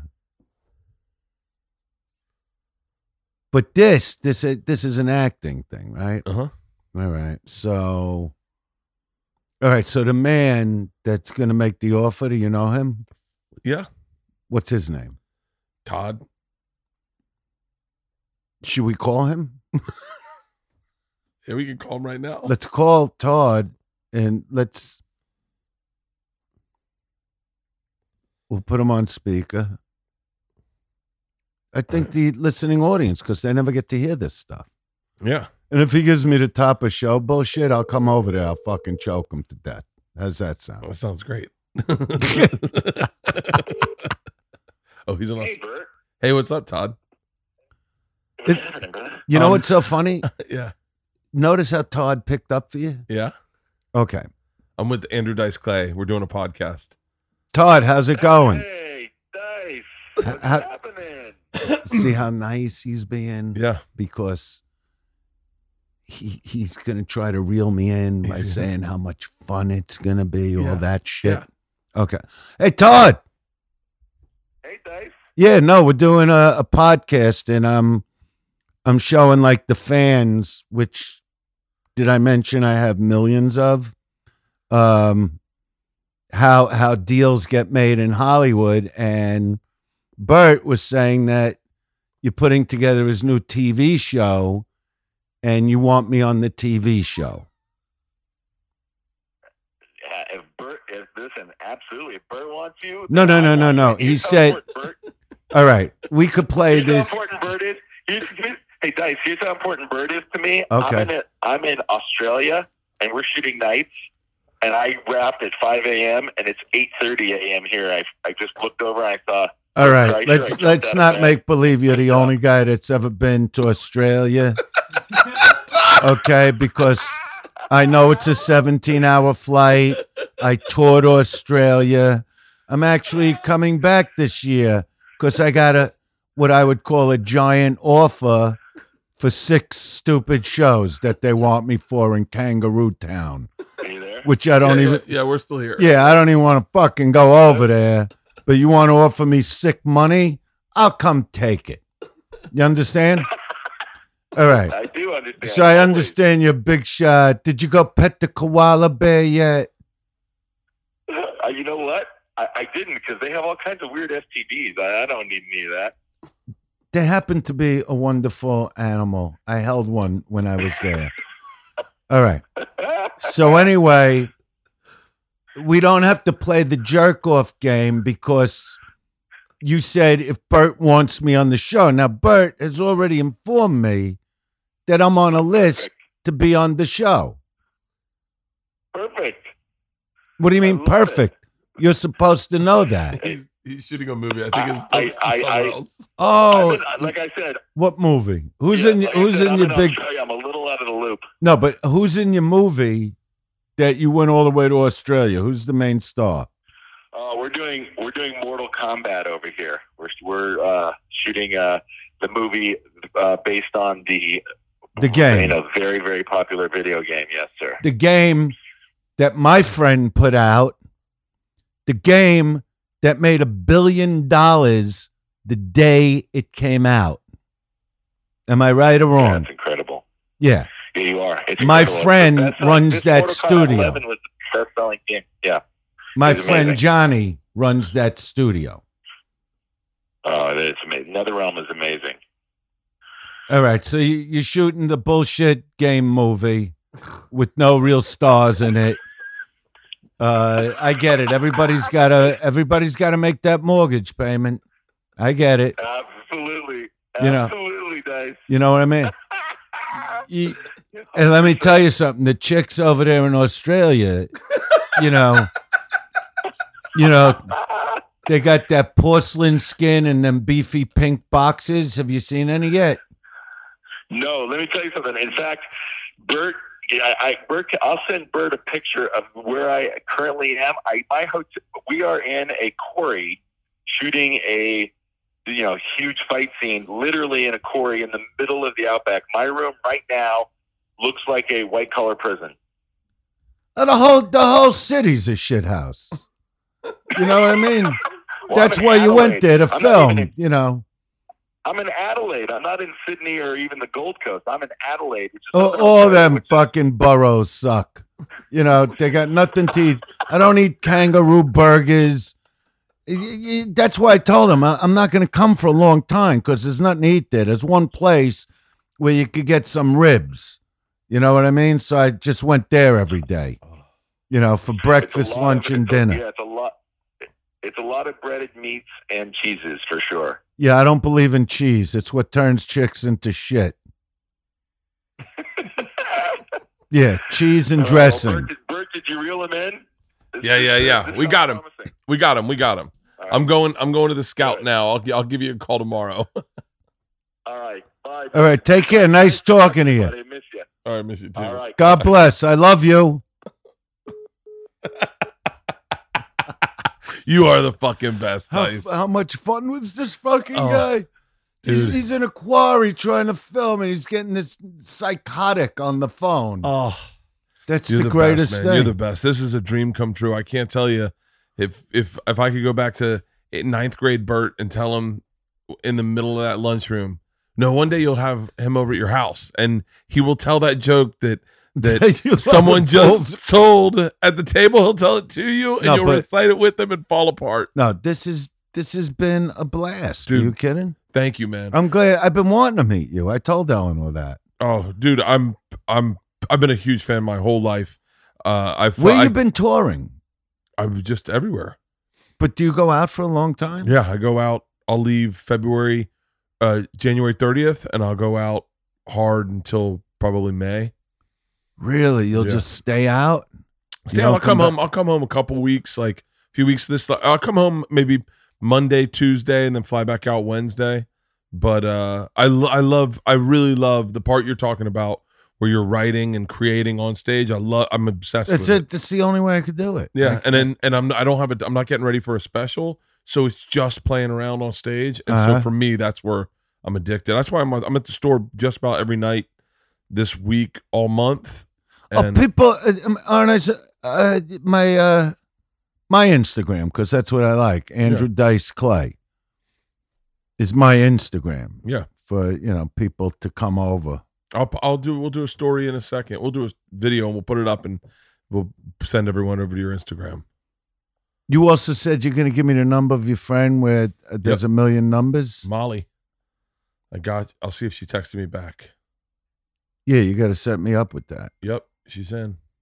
She's in? Yeah, she said, So this is like the only person that can make this happen? yeah, it's Ashton Kutcher's company. Okay, so I got Is- you set up.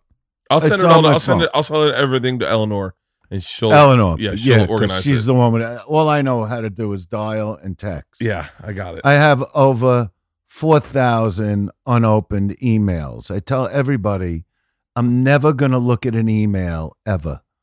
I have so many fucking. I never. How read many? emails. How many you got? It won't even tell me anymore. Oh, really? Yeah, That's I have so many. Here, wait. In my inbox, unopened, I have 68,000. From who? I don't answer. How them. many people do you know that? I don't. would- I haven't been answering them for years, as long as I've had the email address.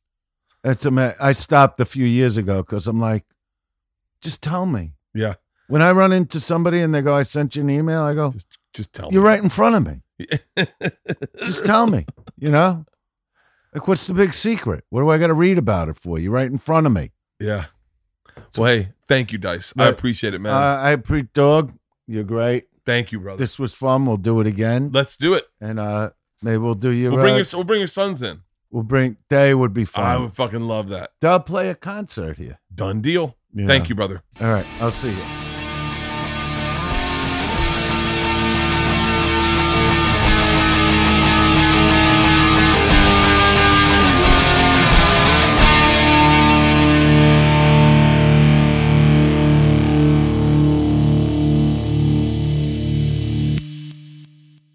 This episode was brought to you by The Machine.